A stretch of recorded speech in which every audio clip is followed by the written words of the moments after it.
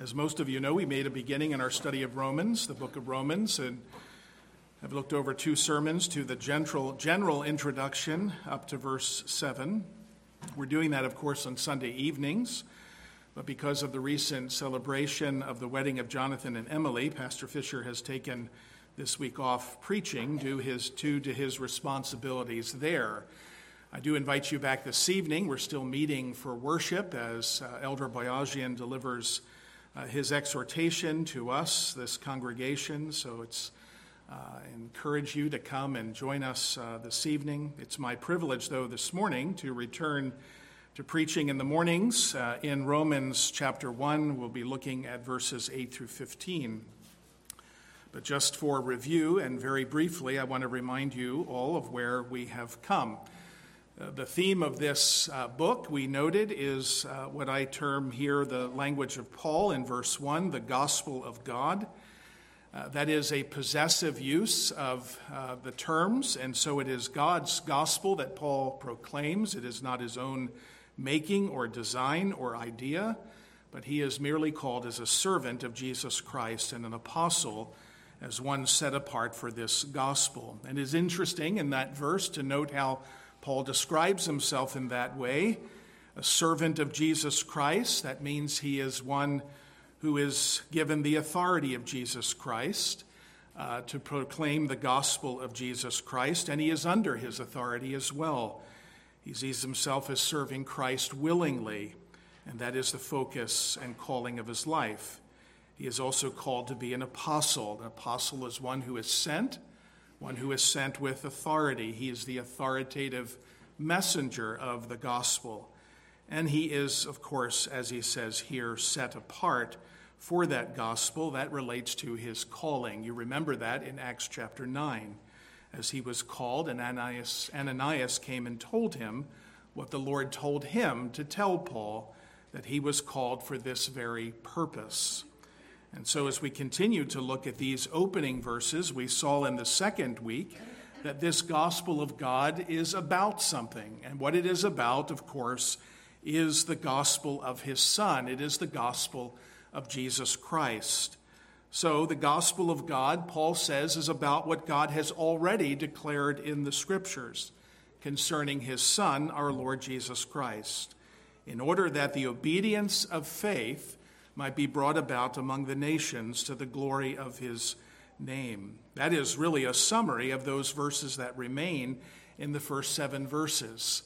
The gospel of God is about what God has already declared in the Scriptures concerning his Son by way of prophecy, our Lord Jesus Christ, in order that the obedience of faith, which means faith in Christ, might be seen among the nations, and all to the glory of his name. And when we studied those verses, we noted that this, in the beginning, is exactly, almost word for word, how Paul ends this letter as well, when he says these words, "Now to him who is able to strengthen you according to my gospel and the preaching of Jesus Christ, according to the revelation of the mystery that was kept hidden long ago, but has now been disclosed and through the prophetic writings has been made known to all the nations, according to the command of the eternal God to bring about the obedience of faith. To the only wise God be glory forever and ever, through Jesus Christ. Amen." So when you see that the beginning of a letter and the end of the letter says almost exactly the same thing, then you know what the whole letter in between is about. And it is about the gospel of God, the gospel of his Son, our Lord Jesus Christ. This morning we turn to verses 8 through 15. You see this ends, most of our Bibles have a division after that.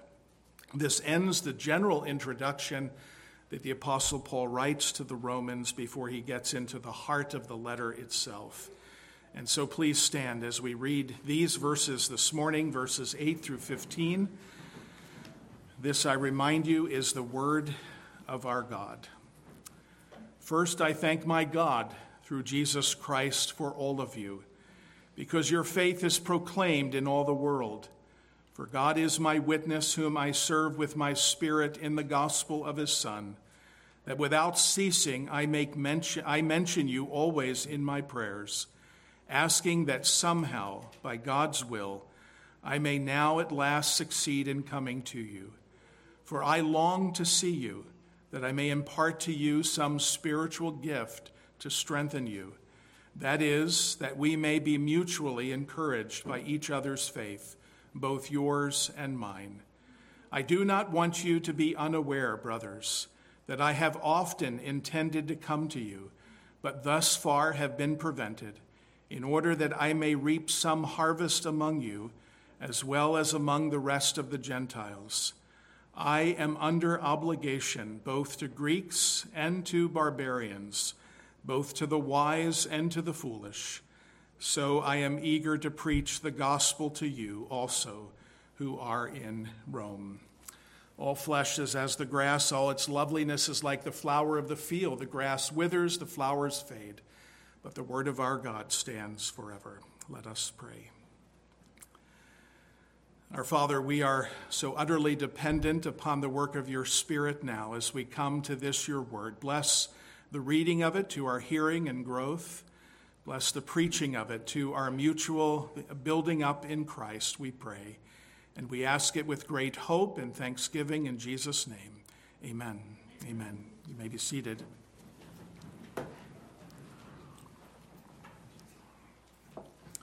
In previous studies that we've done in some of the letters of the Apostle Paul, I've often asked the question, how do people view the Apostle Paul based on his writings? What is the primary thought that comes to your minds as you think of the Apostle Paul? Many have said, and I think rightly in many ways, that Paul is a theologian par excellence. There's nothing more than the book of Romans that we need to prove that very point. And that is certainly true. Some say that he is best seen and known as a preacher. I'm not sure if you read 1st and 2nd Corinthians that Paul would agree with that.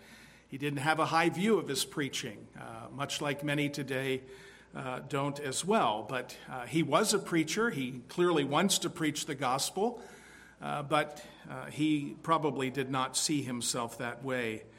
I believe that as you read his letters, the thing that comes forward and to the forefront most is Paul as a pastor. He is a faithful shepherd of God's people, a model for all true shepherds of Jesus Christ, a model, the best of models, apart from the Lord himself, who so faithfully cares for and tends his sheep. We see that in many places.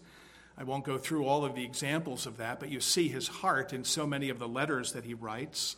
His desire to see them. The Romans here is but one expression of that heart, a desire to be a pastor and a shepherd of these believers in Rome. But that's really seen all throughout his letters as he begins them in a similar way. And so this morning, I want to look at that sense or that idea of Paul being a pastor from the perspective of his own words, really in verses 14 and 15. I am convinced as I look at this section that those are the most important and central words in this section, and I think it really helps us to understand the rest of it. Notice what Paul says in verses 14 and 15. I am under obligation, he says, both to Greeks and to barbarians, both to the wise and to the foolish. So I am eager to preach the gospel to you who also are in Rome.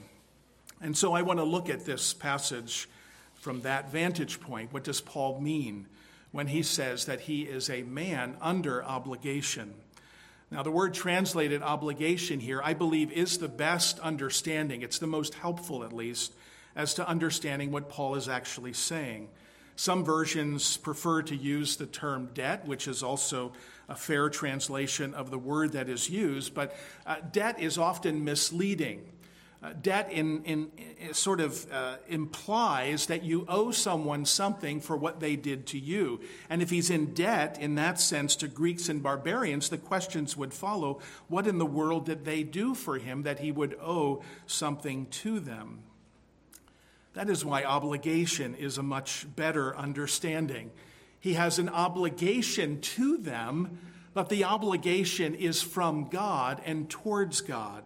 that he is seeking to fulfill what God has called him to do. You remember again the words of Ananias as the Lord gave him these words to speak to Paul after his conversion on the road to Damascus. "Go," he says, "for he is a chosen instrument of mine to carry my name before the Gentiles and kings and the children of Israel. For I will show him how much he must suffer for the sake of my name." What Paul senses is a burden given to him from Christ directly. And it's that obligation that Paul seeks to be faithful in fulfilling as he lives his life. It's an obligation, a burden, much like we heard in the verses read from Jeremiah 20. Jeremiah is dealing with Pashur, who has put him in stocks. Pashur is concerned about Jeremiah's message, which Pashur says is not true. Pashur is one of the ones who says, "Peace, peace," where there is no peace. Jeremiah comes with the promise of God's destruction of Jerusalem. And in that struggle in those verses, you remember what Jeremiah said. "For whenever I speak, I cry out, I shout violence and destruction. For the word of the Lord has become for me a reproach and derision all day long. And if I say I will not mention him or speak any more in his name, there is in my heart as it were a burning fire shut up in my bones, and I am weary with holding it in, and I cannot." That sense, that burden, that obligation, if you will, I think is what Paul has in mind here when he speaks about the obligation that he has among the Greeks and barbarians.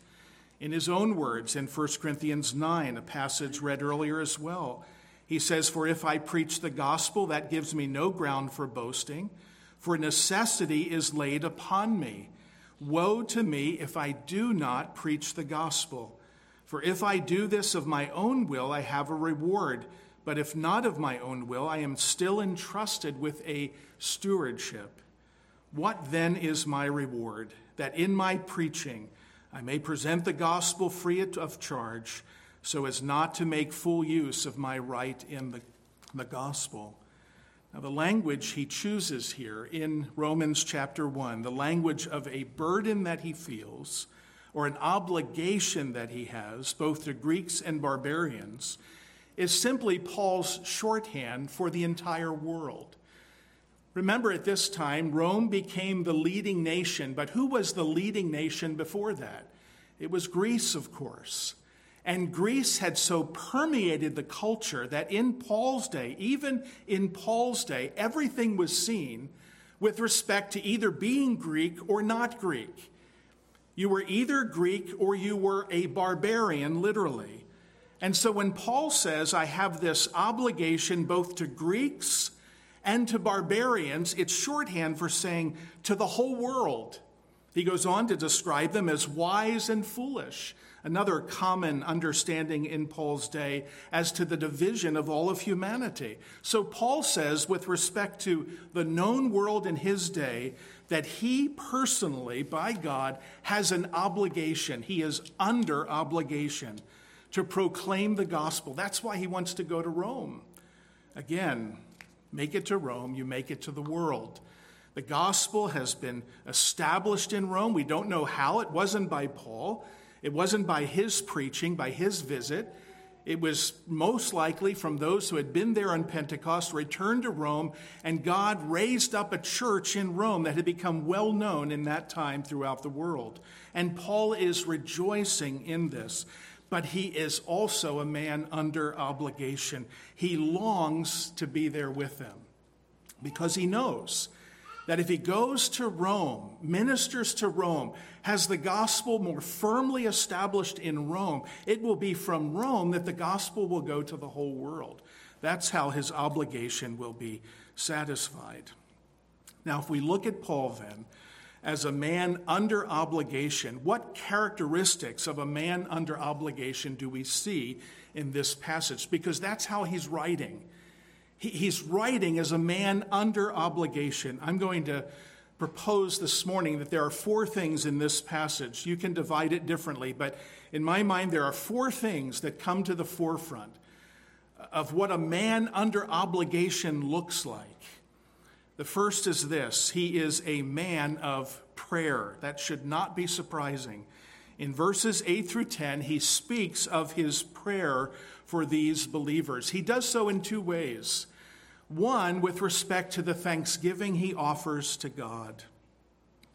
And notice the order. It's not a throwaway line. First, I thank my God through Jesus Christ for all of you.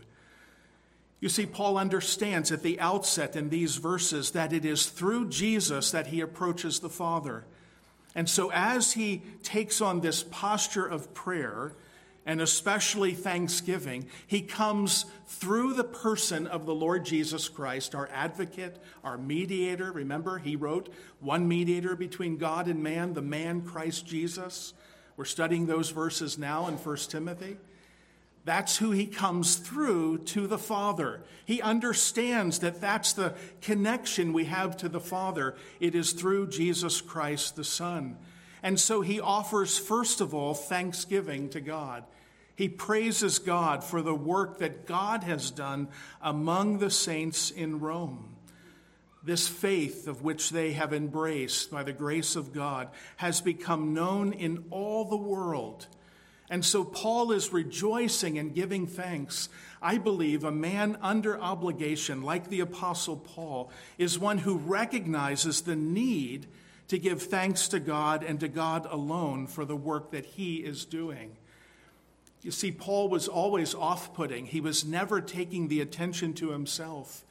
He was always giving praise to God because this ultimately is the work of God through the power of the Holy Spirit. And so it's fitting for him to begin by saying how much he thanks God for them and for the work that God has done among them. If you look at his letters, and we're not going to do that, but if you look at his letters, you see this common theme. All of his letters have this common theme. I thank my God always for you. I thank my God always for you. He was a man given to thanksgiving in his prayers, but he was always or also given to petition and to praying specifically for them. That is also a characteristic of a man or a woman under obligation. Again, look at his letters. I think of the book of Ephesians. There are two prayers. When I visit people for the first time in their homes, I will often read from one of those two prayers because it's such a clear expression of Paul's desire for those believers, that they might grow up into the knowledge of Jesus Christ, the eyes of their understanding being opened, to be reminded how the depth and length and height of God's love is for them. It's so important for us to know what we pray for one another. And here Paul tells them that he's giving thanks to the Lord for them, and he's praying for them.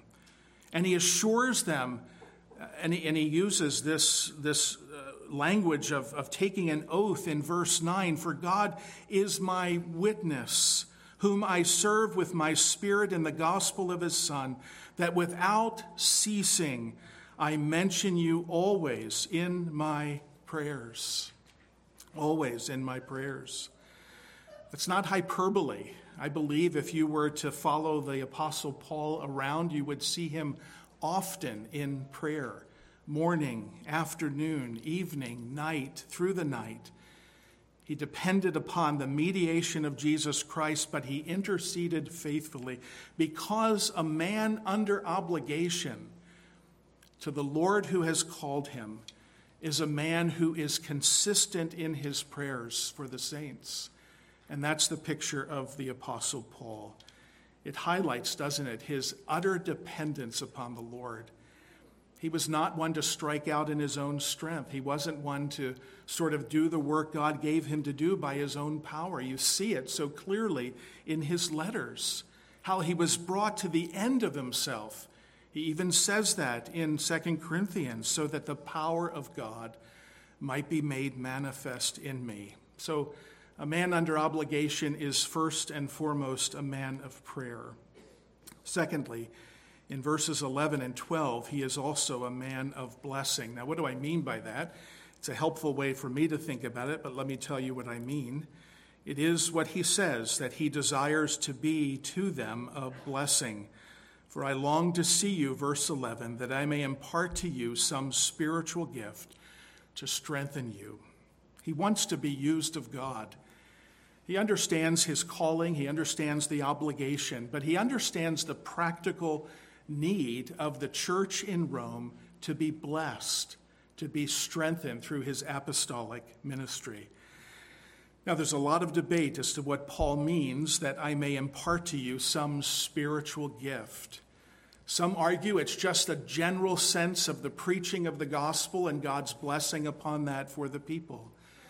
But I tend to agree with those who believe that what the Apostle Paul is really saying here, as an apostle and possessing those unique, extraordinary, and only for a time spiritual gifts that were evident in the early church for the affirmation of the word that they preached, that's what he wanted to do. You see, everywhere Paul went as an apostle, as he preached, that preaching was often accompanied by signs and wonders. Those were not magic shows for a side sort of tent. They were there as the signs and wonders Jesus did to confirm the word of God.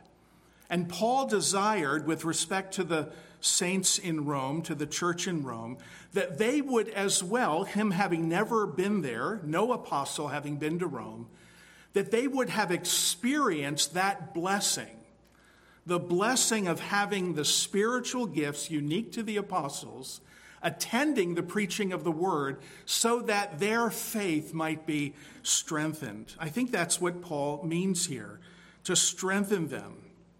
He wants to build them up. I think he sees, for the lack of apostles being in Rome, that they were very vulnerable. It doesn't mean that God, in the preaching of the word alone, isn't powerful to change people's hearts. It does mean, especially in this period of time, that God often accompanied the preaching of the word with those miraculous signs and wonders and gifts before everything gave way to the ordinary means of grace in the preaching of the word and the sacraments. This was a unique time. And Paul, I believe, is actually saying here, I long to express, to be used of God to confirm your faith through the miraculous signs and wonders that God is doing all over the earth. Everywhere Paul went, it was accompanied by these signs and wonders. And I think that's important for us to see. That was his longing. He wanted to be a blessing to them. But don't miss what he says as well in verse 12. That is, that we may be mutually encouraged by each other's faith, both yours and mine. Paul wasn't going to show off. He wasn't going just simply to do these special miraculous gifts to affirm the word of God in their hearts. He wanted as well to be mutually encouraged. This picture is a beautiful picture of life within the church. The way believers walk together, live together in this life that we call church, the way we participate in things like Fellowship 3, for instance, not simply so that we can enjoy each other's homes and the temporal blessings of this life, but so that we as believers can be built up and encouraged by each other's faith. There's nothing like the body of Christ in their fellowship together in the Holy Spirit. That koinonia, that fellowship that unites us at the level of our hearts, our souls, because of what God has done for us in Christ. And brothers and sisters, when we have opportunity to share what God has done in our lives through the trials and tribulations of life, the joys and the sorrows, the times of suffering, the times of great blessing, haven't you walked away from those times saying, isn't God good? Isn't his grace amazing that he would sustain my brother and my sister through such a time as this? Those times are invaluable in the life of any church. That's why as a church we've always emphasized, not just Fellowship 3, but in our fellowship dinners, our times just informally together, I mean, when we work for cleaning up the church property, there are times of great fellowship that we can have when we enjoy one another, when we share what God is doing in our lives. That's what Paul wants to do, because a man under obligation is a man who desires to be a blessing and to receive a blessing from others in Christ. Thirdly, he is also a man in verse 13, what I'm referring to, a man under providence. A man under providence. You know what providence is one of the two ways where the decrees of God are worked out, both in creation, the works of creation, and the works of providence. What is the work of providence? His governing, his directing all things, everything in life for our good and for his glory. Paul understands that. Even in his calling as a man set apart as an apostle unto the gospel of God, he understands he's under God's providence. And so as he looks at his life in verse 13, he says, I don't want you to be unaware. I really do want to come to you. I want to visit with you, and I've tried often. But he says, thus far I have been prevented, in order that I might reap some harvest among you as well as among the rest of the Gentiles. Now, we don't have an accurate picture in the book of Acts as to when these things happened, when Paul, or what Paul is clearly referring to. You remember the time where Paul has the vision of the man in Macedonia, right? His heart was burdened in the night. He saw this man saying, come over here, Paul. Well, that was so that the gospel would go to Macedonia, to Philippi and beyond. And so that was clearly a leaning of God to the gospel to go westward, heading towards Rome, if you will. But it was not to Rome. That may be what Paul has in mind, these providential dreams and visions that he received as the Lord was directing his life. But listen, a man or a woman under obligation recognizes that God is sovereign and that he rules, that he leads. He would eventually come to Rome, we know. He would come in chains. He would come eventually, even after that, to die in chains again to Rome. The point here is that his desire was clear, it was firm. He assures them that he really did want to visit them, but he was teaching them and himself recognizing that he is under the providence of God and that all that he does is directed by him alone. And then finally, we see really what is the heart of all of this in verses 14 and 15, a man eager to fulfill his calling. Obviously, a man under obligation who has a sense of that calling is one equally who has a desire to fulfill it. And you see that in Paul's language, don't you? He says, I'm under obligation to all kinds of people in the whole world, he says. The whole known world at that time. I am eager, he says. I'm eager to preach the gospel to you also who are in Rome. How many cities had he been to prior to this? We don't know exactly. We don't know how many cities he preached the gospel. But he longed to do what he had been doing for years in Rome.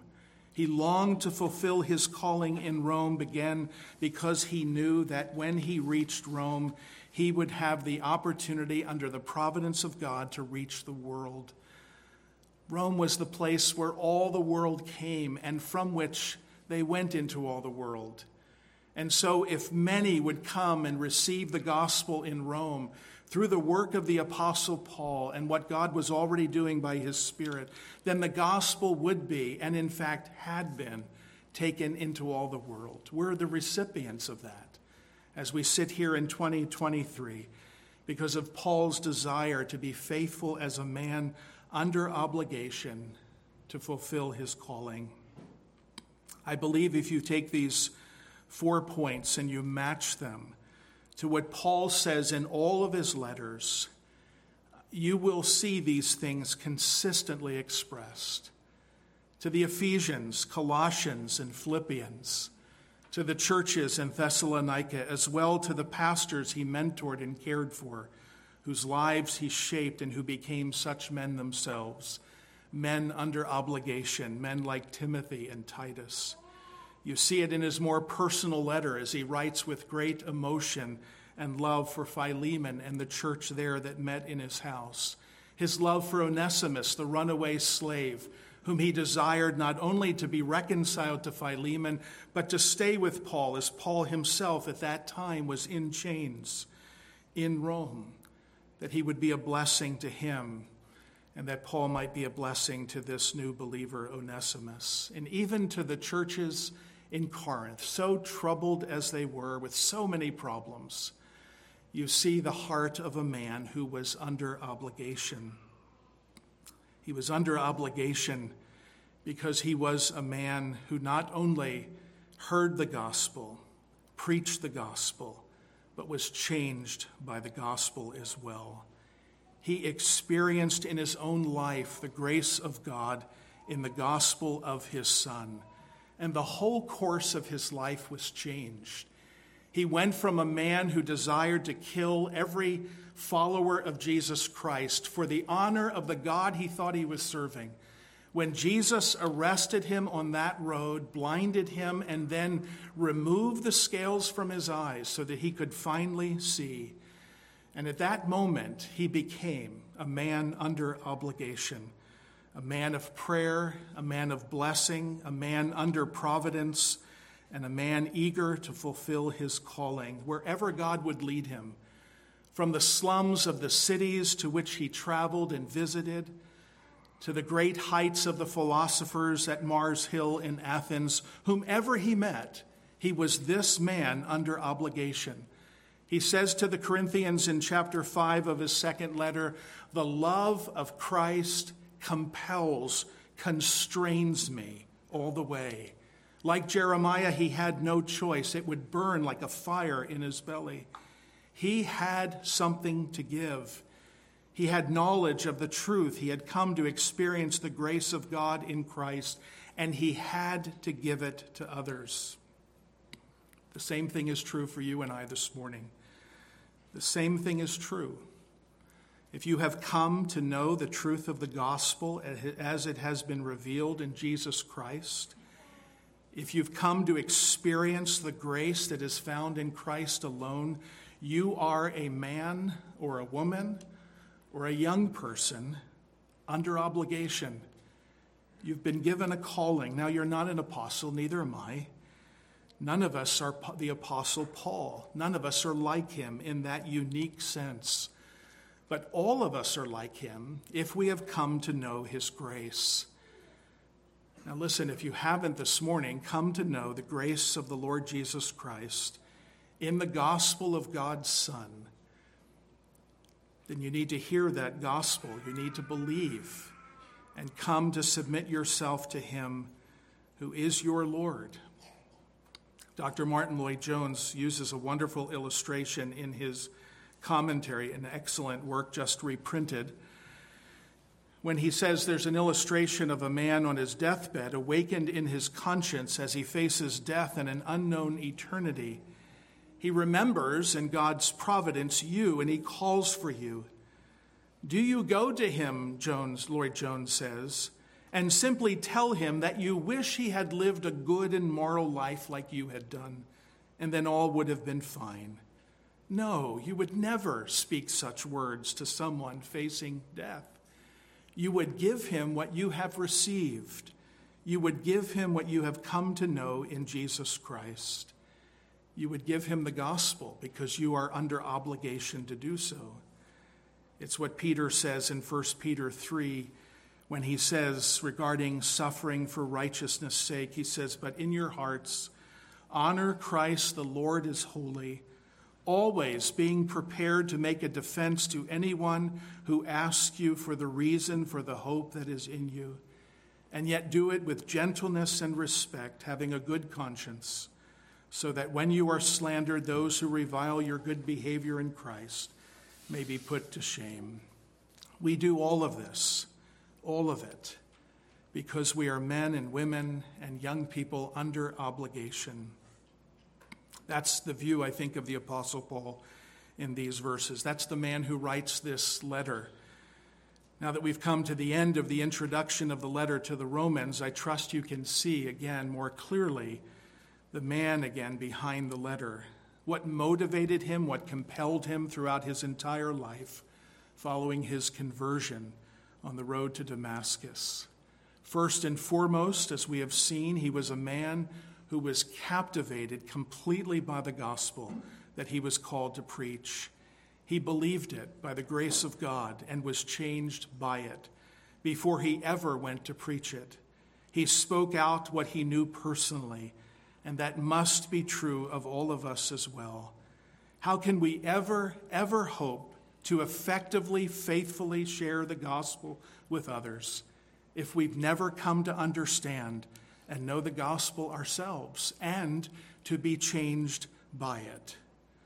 You see, that will be Paul's main emphasis from this point forward in our study.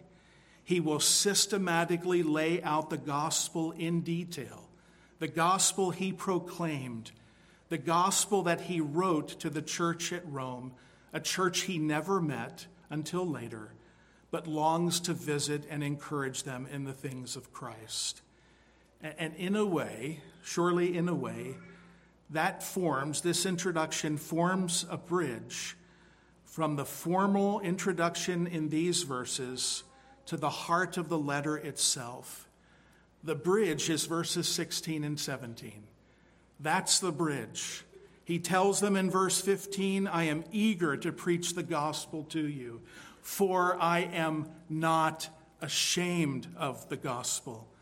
For it is the power of God to salvation to everyone who believes, to the Jew first and also to the Greek. For it is the righteousness of God revealed from faith to faith. For as it is written, the righteous shall live by faith. It will become a summary statement of his whole life.